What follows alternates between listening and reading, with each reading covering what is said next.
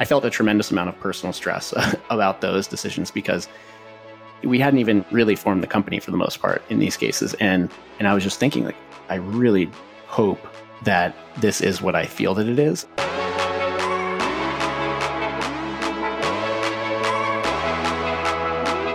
I'm Ben Grenell, part of the early startup team here at Levels. We're building tech that helps people to understand their metabolic health, and this is your front row seat to everything we do. This is a whole new level.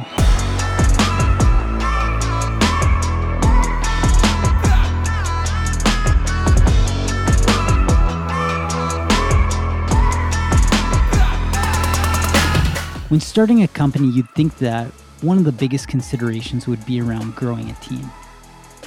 The more people that you bring on board, the more people that you're responsible for, the more people that you impact.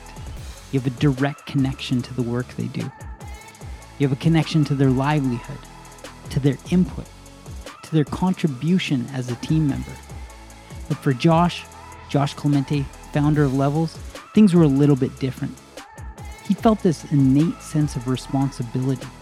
He felt this connection to the co-founding team that, as more people joined, the more he had to be aware of how the team was going to grow in order for Levels to get traction. The reality was that each of the co-founding team members had all taken this leap of faith. For Casey Means, it was leaving her medical practice. For Andrew Connor and David Flinner, it was leaving Google. Everyone had risked something to come and be a part of Levels. And for Josh, that really meant a lot. It was something that he thought about quite often until they started getting orders. And once Levels started getting traction, well, that's where things changed. That's when Mike DiDonato came on board. He helped out with operations, member success, even getting orders shipped. And John Cruz from Colombia, he was the first developer that was brought on board. And so in January of 2020, the team started to grow. Everyone was instrumental in getting things moving, whether product or orders, Levels was getting traction. And so Josh and I talked about all of these things, and eventually the conversation became pretty loose. We digressed. We started talking more about metabolic health and some of the macro considerations around it. We reflected on some of the inefficiencies in the system, some of the things that need to change in order for Levels to really make an impact in the world. If we're going to solve the metabolic health crisis, there's a lot of work to do.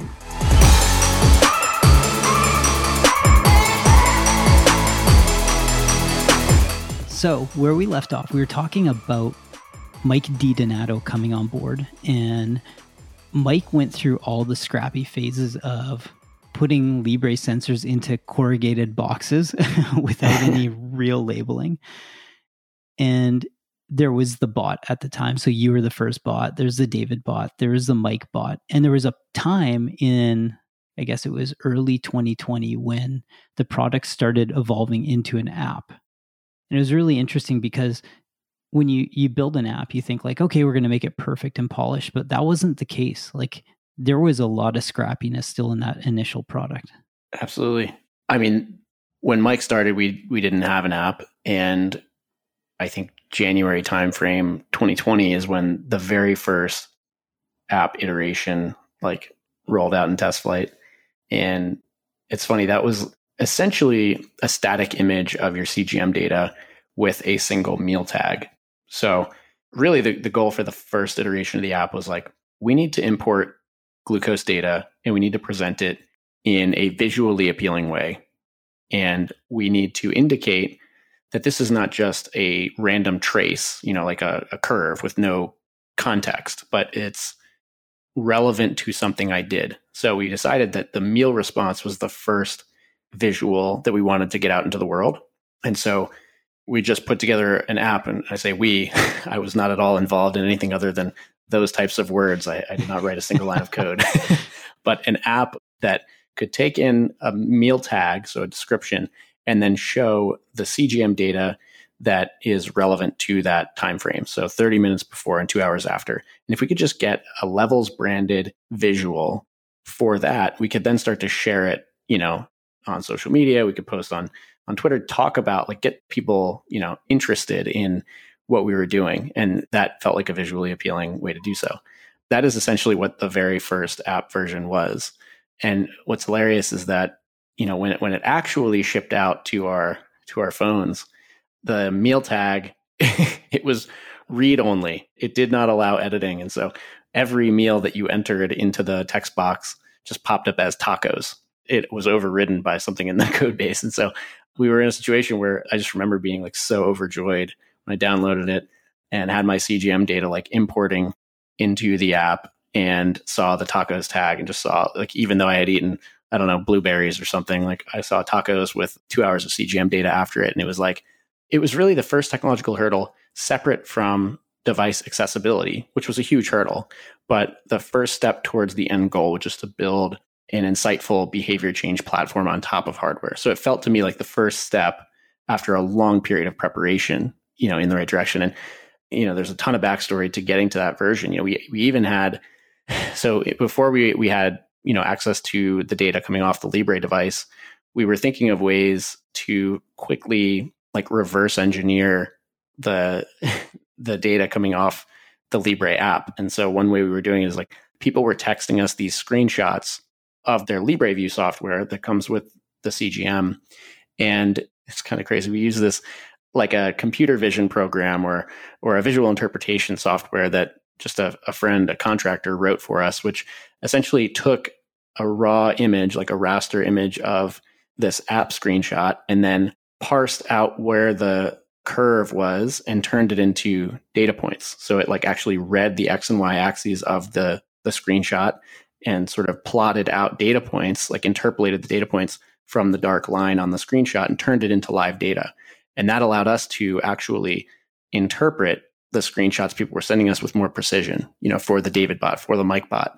I don't know if that makes sense, but it was a way of us like not just taking this static image and trying to interpret it visually, but actually be able to run the cursor over the data points and see, where the peak was, where the sort of change in glucose started, and be able to better engage with our users about it. That image recognition or image interpretation software was, I guess, even earlier than the tacos version of the Levels app. But luckily, we did not ever have to ship that to users as an implementation. Nice. And were Andrew and Sam both like writing all the backend stuff, or who was doing all the dev work? So Andrew was doing a ton, but he was also setting up the systems behind the entire company, like the website and the database and all types of stuff. And I remember Sam just jumped into the code base and would like crank out like the tacos version of the Levels app was largely Sam's code as far as I recall it. And David was also super instrumental in like figuring out ways to get access to the Libre data stream and working on just sort of essentially just working all angles to find the best path forward with our first software, if that makes sense. So Andrew was working on like kind of a holistic view of what systems we need to build, how we need to structure our data management systems, how we need to set up payment and like order processing, and just really looking at the full spectrum. And then Sam, David, and I were thinking more about like, okay, we have customers who have paid. Once we have access to the devices, what are they going to use? And then once they were, in the system and we were David botting them with SMS exchange, it was like, all right, how can we improve this experience in like one incremental step? And so Sam like blitzed through the very first food logging, the very first, like I said, visual of a meal score, not even a meal score, a meal response. And then David was really instrumental in getting like sort of initial features, like what are the core features of the Levels app architected. And then we brought in John, who was our first full-time developer. And that's when the pace just like, it was wild to see how fast things accelerated when we had someone who was dedicated to mobile dev, not thinking about fundraising, not thinking about product architecture, just was like strictly transforming ideas into execution. And so how did you connect with John? Because John lives in Colombia. I mean, John is the epitome of being a remote company. Yeah. If I'm recalling correctly, the way we first got in touch with John specifically was through a posting that Andrew put up. I don't remember the website that he posted that to. I think he put a few up. But we were looking for a developer we knew we needed to improve our capacity. Yeah, so we put a quick post up. It was nothing fancy. We were like a nobody company, but we were remote and we were working in an interesting space. I think there was, the post it caught your attention, I think. And since we were remote, we were just looking for US time zones, but had no geographic considerations in there. It's like wherever you are, as long as you can work on US time zones, great. And John had worked on a number of mobile development solutions that were in the health and wellness space. He had a ton of experience specifically with the tech stack that we were working on. And this was late 2019, fall 2019, right around the time really that Mike was coming on board as well. So once we had the few calls with him, did a technical with him, and it was obvious that he was awesome. And I just remember like that ramp up from like the posting going up to having somebody in the code base working was so fast. And it was amazing because, yeah, like you said, he's in Colombia, South America, and like, hadn't met any of us. It was all phone screens. And that was the first like team expansion beyond like having met in person. You know what I mean? So that was like a truly remote team acquisition, which was pretty awesome and really a milestone for the company. Like it must have felt exciting, but overwhelming. Like, I don't know, like what were the feelings around when you're in the trenches and you're founding something, you've got co-founders, you're responsible for yourself, right? But then you go to this point where you have one employee, you have like two, you have a team of 10, you have a team of 100 or 1,000. All of a sudden, like, did you ever think about, oh, now like we are responsible for the livelihood of somebody else? Like we actually have somebody who is a team member that is not a founding team member. Like what were you sort of thinking and feeling? Was it excitement? What was going through your head when you were experiencing this?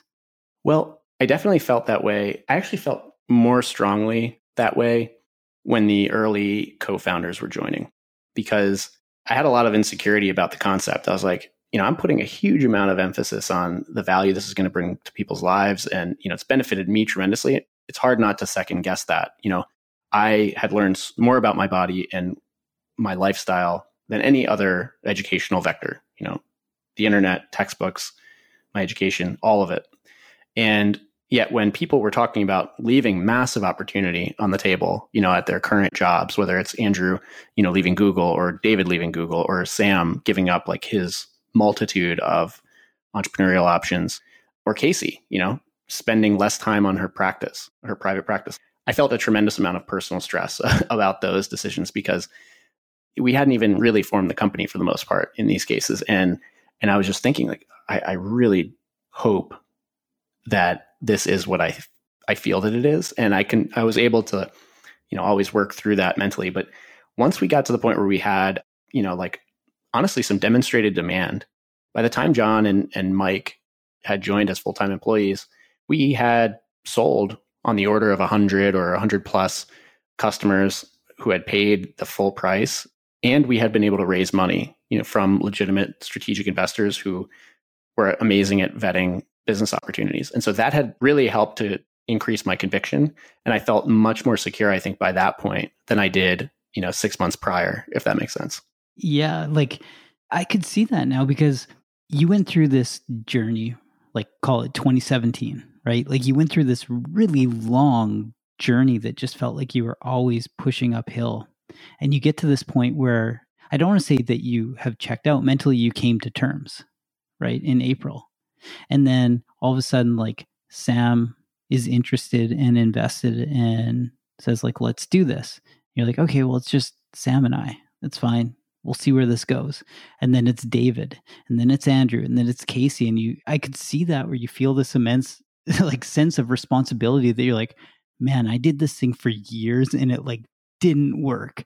And now there are all these people that are like somehow, I don't know if it's me or if it's Sam, but somehow we've convinced these people that like this thing's going to work. And I'm just not sure that that's true. I would imagine that's sort of what goes through the head until you start selling N=1 at least. Definitely. Yeah. And also along the way, like the experiences of, the other co-founders initially experiencing CGM and then being able to walk them through the experience that I had, that was a very rapid, I think, de-risking process for me mentally. Was just, seeing little breakthroughs happen, little magic moments happen for them, whether it's Sam with his morning oatmeal and like intense headache that he would get, that he would blame on caffeine or lack thereof, or David, eating Kit Kats, in his first week while he's like moving cross country and seeing just this massive blood sugar response and the qualitative, the mental fog that he experienced. Just they were connecting dots so quickly in such a similar fashion to what I had experienced that I was like breathing a sigh of relief.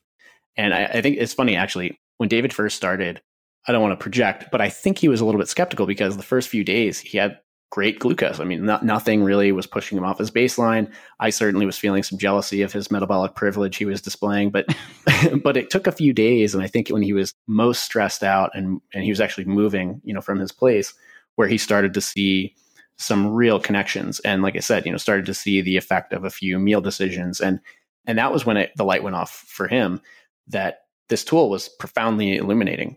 It's like these things would have happened behind the scenes. He would have blamed them on who knows what, stress, the all-encompassing stress term that we use without really identifying what's causing it. And so as these were happening and I was getting to play the Josh bot, it increased my conviction again, like, okay, yeah, this is working. It's doing the same thing for them that it did for me. I'm able to accelerate the process for them. They're not having to dive into research. I can just send them the article that I read, or I can send them the primary literature that I already have in my data set. And so it was helpful, I think, to just quickly get through that process with everyone else. And even Casey, who, although she had prescribed CGM to her patients, she had never used it herself. So by the time she was coming aboard, it was causing so many breakthroughs with her already exceptional diet, her entirely plant-based, home-cooked diet. She was able to also come to some real quick conclusions about how to optimize. So I guess that de-risking process was just huge and valuable for me. It's really interesting because even doctors don't necessarily have, and I'm generalizing, doctors in the past for sure didn't address metabolic health as a concern. Like Casey would have been different in the sense of that was the foundation of her practice, was looking at first principles. Like, let's go upstream as far as we can and see where we can find some insight. But I think in general, I remember like dating back. So this would have been 2008, 2007, something like that. There was this point where like every single day, my head would want to hit the keyboard. Like I was so drastically tired and I couldn't figure it out. And I thought it reminds me of like when you talk about like you thought you had some terminal illness, right? And so I actually I was like, man, I'm going to like talk to my doctor. And I was like, hey doc, like I'm falling asleep at the wheel pretty hard every afternoon. I can't keep my eyes open. And he's like, are you getting enough sleep? And I'm like, well, probably not. But he's like, well, go get more sleep. And I never realized it. Like I thought at the time, I was like, I wonder if this has to do with like something I'm eating, but there was just like no way of exploring it. And it seemed like such a silly thing to even consider. But what it was two problems. One, I was like overeating what I would have for lunch. And two, it was like a terrible lunch to have, period. But it was just like probably something I should have avoided. And so like Pam's mom would pack me these lunches all the time. Like if we went to their place for dinner, and she would make these massive plates of like white pasta, spaghetti, and potatoes, like lemon potatoes, Greek potatoes. And so I would eat a ridiculous portion for lunch. And I think I was crashing so hard that like I was getting this massive spike. And then I was all of a sudden hypoglycemic, and I would be like shaky and all these things, but I couldn't keep my eyes open. And in retrospect, you're like, if the doctor would have known, and like he happens to be one of my friends too, so it's like pretty funny, but if he would have been like, hey man, what are you eating? Like, let's start there. And it wasn't even being measured. Like if he had insight about metabolic health, that would have changed the entire outlook of the way that you go about your day. And so it's like really interesting to hear that everyone has these, as you call it, these magic moments that reinforces like, okay, we have a lot of work to do, and like I can see the benefit of this. Yeah, absolutely. And I mean, one of the interesting things is Casey left surgery to become a functional medicine doctor. And, that's a specific sort of label, or really they offer certifications, but the goal is to identify the root cause of an illness rather than just treat symptoms. And we hear that exact line, I feel like, over and over and over again in society, especially when talking about what's the ideal healthcare system and all that. We like repeat that mantra, like treat root cause, not symptoms. But only a few are actually doing that. And what's sad is that throughout this process, this project, I've come across many people who are experts and well-renowned and very good, undoubtedly, at what they do, specifically in medicine, who really dismiss the concept of functional medicine. And what's unfortunate about that is that functional medicine doctors are the only doctors I've ever met, Casey included, who take data into account when evaluating a patient. They run a blood panel that goes well beyond the standard, cholesterol, lipids, a few liver markers, kidney health markers, those types of things. And they look at things like insulin. They look at uric acid. They look at all of these markers that are metabolites. They're basically byproducts of the lifestyle factors that we're playing with all day, every day. And it's so obvious to me that that is where the juice is to squeeze, no pun intended. And yet they're largely dismissed today in the standard, medicine or standard medical system as it exists. And I think that is going to change dramatically, especially as access to real-time data becomes more available. We're going to start to see these improved outcomes, and they will be a function of focusing on real-time biomarkers that functional medicine doctors have been ringing the bell for a long time about and have been largely ignored by the main system. So I think that's going to transform. Functional medicine is going to be standard of care. It's not going to be like a special term, but it is unfortunate to think about where things are today and how backwards it seems. So why are they like that though? Like what has caused that to happen? That's a great question. I mean, I think what could be involved here a little bit is that a few doctors, they really get jaded, or in some way they get disillusioned with the medical system they were trained into. They look at it as exactly kind of what it is, which is focused on symptoms only, focused on diagnostic codes for insurance to reimburse, focused on all the wrong things. And they kind of reject it and maybe overcompensate in other ways. And I think what that turns into is certain doctors will incorporate things that are not evidence-based into their practice. And that ends up, a few examples of that can end up sort of souring the entire movement. And I'm not going to name any names or anything like that, but there are specific people who like really weave in very fringe and largely unsupported examples of, and this can be EMF, like 5G concerns, or there's just a whole bunch of stuff that is like, it's hard to decipher from an individual what is, an individual's opinion about a technology and what is the practice of medicine. And when that starts happening, very rigorous scientists and physicians will reject the whole thing. That is fringe. It's not medicine. We need to ignore that. Randomly controlled trials, that's the gold standard. Anything without it is to be rejected. And so anyway, that's my perception, is just that a few examples have sort of colored the entire movement and maybe a negative light here and there. And it's ridiculous because when I look at the bulk of the functional medicine doctors that I've interacted with or read about, they're doing great things. I mean, they are the ones who are pushing forward movements around better activity, better sleep, stress management in our day-to-day lives, and biomarker tracking as the first thing to look at to discover the root cause. And it's just like so obvious, and it's exactly the way I think medicine would have been practiced decades ago if they had access to the technology we have. There's got to be a sense of macro factors involved too. Like if we talk about macroeconomic factors, political factors, policy, like there are all these things that tie into it as well, where the incentive structures have been so skewed that can just like bias people. Even if they try to be open-minded, it can bias them from not being willing to like think about things from a different perspective. Right. The incentives in healthcare are really complex, we'll put it that way. Have you read that book Upstream by Dan Heath? I think it came out last year it came out. Anyways, they're like the Heath brothers did Made to Stick and a ton of different books, really good books. But this book Upstream, they talk about this study that was done where there were some doctors that were given x-rays, and the x-rays had an outline, like a very clear outline of like a little plastic gorilla figure, like a toy, kid's toy. Mm-hmm. And like that should be something that if you're looking at these scans, you should be able to identify, right? Because like the x-ray they're looking at, everything's black, and then there's like this big white object that does not belong there. But the people in the study were told that they were looking for something. Let's just call it, they were looking for some type of cancer. And so like all they were doing was looking for that one thing. And because this gorilla shape didn't look like that one thing, they just glazed over it and like nobody looked for it. And so like the problem was no one was using this upstream thinking of like, hey, what else are we seeing in this picture right now? Yeah. The 50,000 foot view or 35,000 foot view of just like, yeah.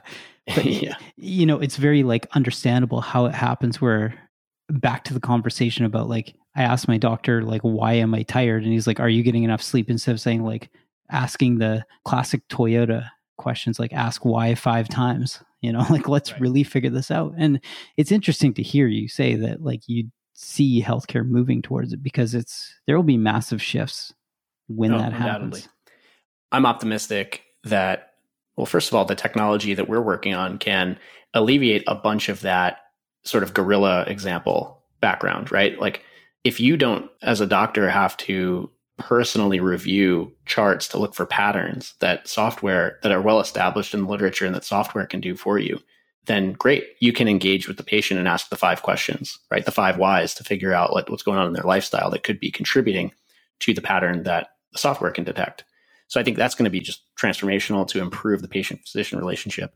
And then, yeah, I mean, I don't want to say that things are moving this way now. I think that people are like, the patient population is showing signs that this is what they want. I think the push towards personalization, towards telehealth, all of the factors that we're seeing kind of in the digital transformation of healthcare and all these new companies, servicing it, are the signs that tell me that the system will have to adapt, and not to mention just the unbelievable rate of expense, at least here in the US, versus outcomes. I mean, it's like we spend twice as much as the number 2 country on the list for our healthcare here in the US. And I think we're like 26th in terms of health outcomes, and our lifespan has declined for the past 3 consecutive years, so it's like we cannot continue to deal with status quo. People almost have this ongoing expectation of continuous gratification, continuous feedback loops, where like you can get insight about anything, or you can find, like, you can search the internet for anything you want at any time. So people have that same outlook on things like data or things like technology.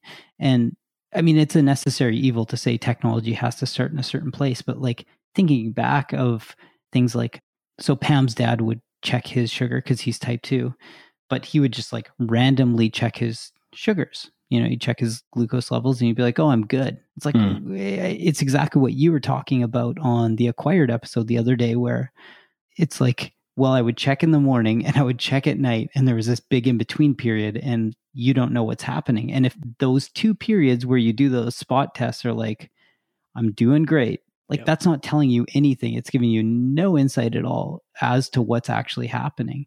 And so giving people insight continuously into like, this is what your body is doing and this is how you feel, and here are the implications of the data you're seeing, that's what's going to like drastically change healthcare.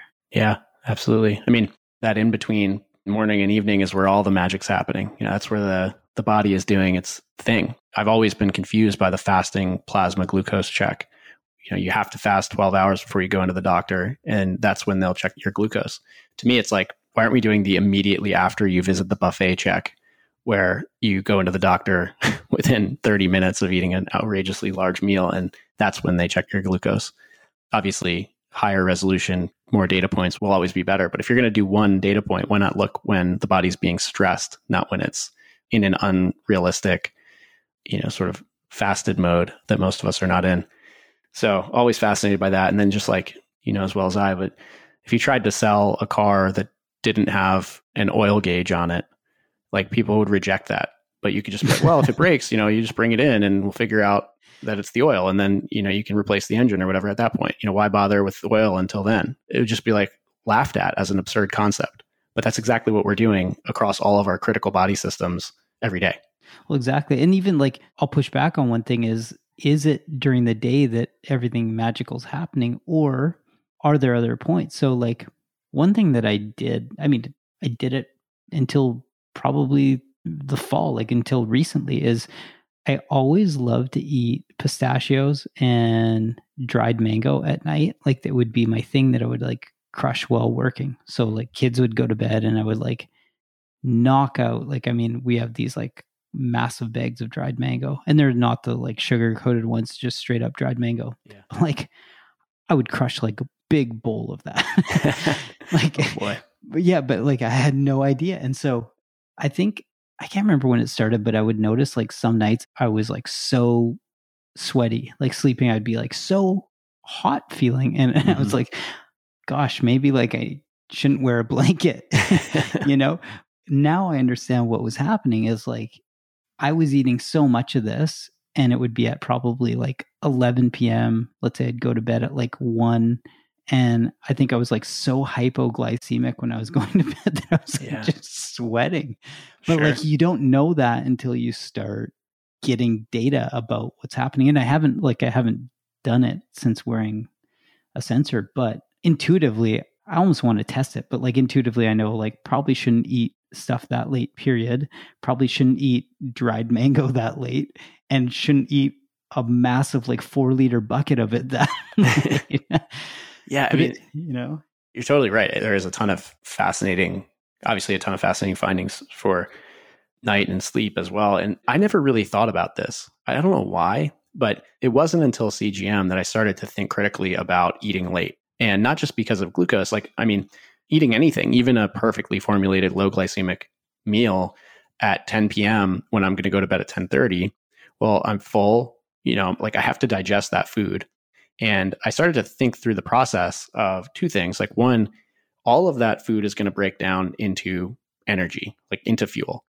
And if my body is not using energy actively, like that's A, just going to be strictly stored. And B, the energy to break down that food, the digestive process itself requires energy. And so that means that my body can't go into like a fully turned off, like maximally powered down recovery mode if I'm requesting of it to digest all of this food.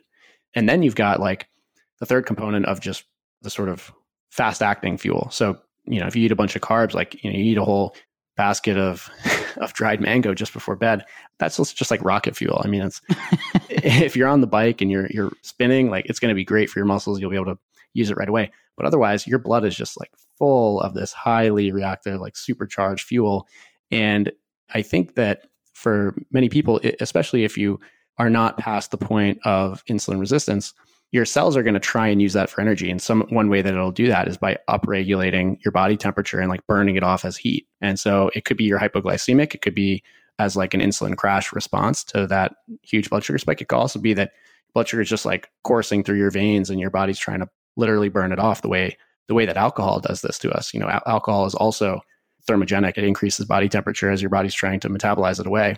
And so that's why a lot of people have restless nights of sleep. And I didn't start thinking about these things until I saw those late night fluctuations. And I was like, what's actually happening? Let me picture what's going on here. And it transformed my entire approach to late night meals. It's so funny. Like intuitively, I think this was probably 20 years ago. I had this thing where I was like, I'm going to stop. And I didn't read anything. I just thought, I was like, yeah, I'm not going to eat past 9 p.m. And I remember telling my brother and like my best friend and a bunch of people, I'm like, yeah, I'm good. Like I'm not having, I don't know, nachos or something that people would be eating. I'm like, no, I think it's probably better to like just not eat. It was like people were perplexed. They're like, you're insane. What are you talking about? Like you've gone overboard, right? You get that lecture of like, okay, now you're just being this is totally too far. You're totally unreasonable. And right. And so then like you go, yeah, it must be, even though you try to keep it up for like however long, like a month or 2 months. And then eventually you're like, well, the rest of the world doesn't do this, so it must be wrong. And then you go back to the thing, like you go out with friends or something and everybody orders nachos or fries and drinks. And you're having this at like 11:30 p.m. You have a couple drinks and you have some fries or something. Yeah. And then you go to bed. Like, what is going on? Oh man. I just remember back, I don't go out as often as I used to. COVID notwithstanding, I used to go out a lot, when I was in LA, and we would be at the bar until it closed, having some drinks until 2 a.m. And then there's a food truck outside and we'd have like, I don't know, some massive grilled cheese with mac and cheese inside it and bacon and a side of tater tots. I mean, it's just like a meal that I don't know if I could like choke down now, but I'd be having this at 2:30 in the morning. And then I'd take an Uber home and get into bed and wake up, for work sometimes the next day. And like, yeah, I did it probably because I just kind of ignored all of the negative sensations associated. But I can only really imagine, like, if I had this data earlier, how quickly I would have changed my behavior. Because I like that you touched on, well, everyone else is doing this, so it must be fine. Like that is the approach I was taking, is just kind of following the lead of other people that were in my friend group. Oh, we're all going to do this. This is what people do our age. And that happens like so prolifically in our society, is just that like we don't have any historical context for how our society functions. Big Macs have not existed for all of human history. And actually, like for the most part, fasting, daily cardio, and essentially a low carbohydrate diet were mandated by our conditions for most of human evolution. But we don't have that perspective. Like our perspective is that, you know, you go to the movie and you get the giant bucket of popcorn and the soda and the candy because that's what everyone at the movie is doing. And we don't want to question those behaviors because it seems like turning everyone into a bad guy or something like that. You sound like the, you know, Chicken Little when you're saying, hey, maybe we shouldn't do this. But, you know, the evidence is finally arriving. You know, I think we're finally going to get to the point where many of these self-destructive behaviors just won't be defensible because it will be very clear, like what happened with cigarettes and lung cancer. Like we'll be able to connect the dots when we have a rich enough data stream. Like Seth Godin's notorious for saying, people like us do things like this. Like that's sort of this mantra. And yeah, we just subscribe to all these social norms that we're like, well, I guess that's just what you do. You go to the bar and you're like, well, you don't drink beer at the bar. That's sort of something you do at home. Like you're barbecuing, you drink beer. We're drinking rum and Coke. Like that's what you do, is you drink some like soda and alcohol. And like you have 3 or 4 of those at the bar, and then you go and you have the food truck, and that's what you do. And then you wake up the next morning and you feel terrible, but you're like, well, that's because I drank. And you're like, that is a very significant factor in it. But all the other things that you did, including being like sleep deprived and eating French fries and the grilled cheese with bacon, like that is very much a reason that you feel terrible. Exactly. It's really interesting. I like to think about the just the hijacking of the metabolic system that has happened over the past, call it 200 years, but just our ability to shunt in more fast-acting carbohydrates than a prehistoric person would have come across in probably their lifetime in a single meal or a single day. It's pretty wild. And sometimes I have seen the argument that there is no, again, this is the calorie as a calorie argument, but just that there is nothing inherently wrong with any one macronutrient. It's about portion control and such. I think it's obviously not that way. I think there are clearly good foods and bad foods. And actually, I heard this put really nicely once, and I'm trying to remember who this quote came from, but basically it was like, food is mostly water. And if the food you're eating is not primarily water, it's not food. And basically that helps to identify what is processed food and what is not, is that processed food always has the water removed from it in order to make it shelf stable. But anyway, like thinking about how quickly we went from scarcity at all times and every calorie was life-saving calorie to where we are now, where we are literally drowning in calories. Our bodies did not develop an advisory system for this. Like we don't have sensory feedback for the quality of our nutrition because every calorie was life-saving.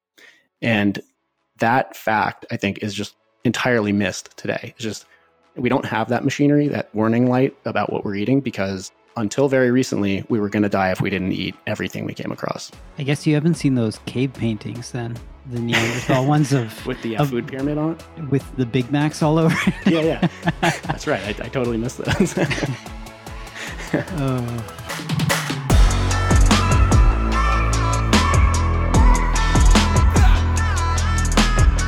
And so, like, how did you end up getting in touch with them? I need to get this right. By the way, Ben, we might have to edit here because I'm looking for the specific date when I first got in touch with John. We are not editing this. We are going to edit this.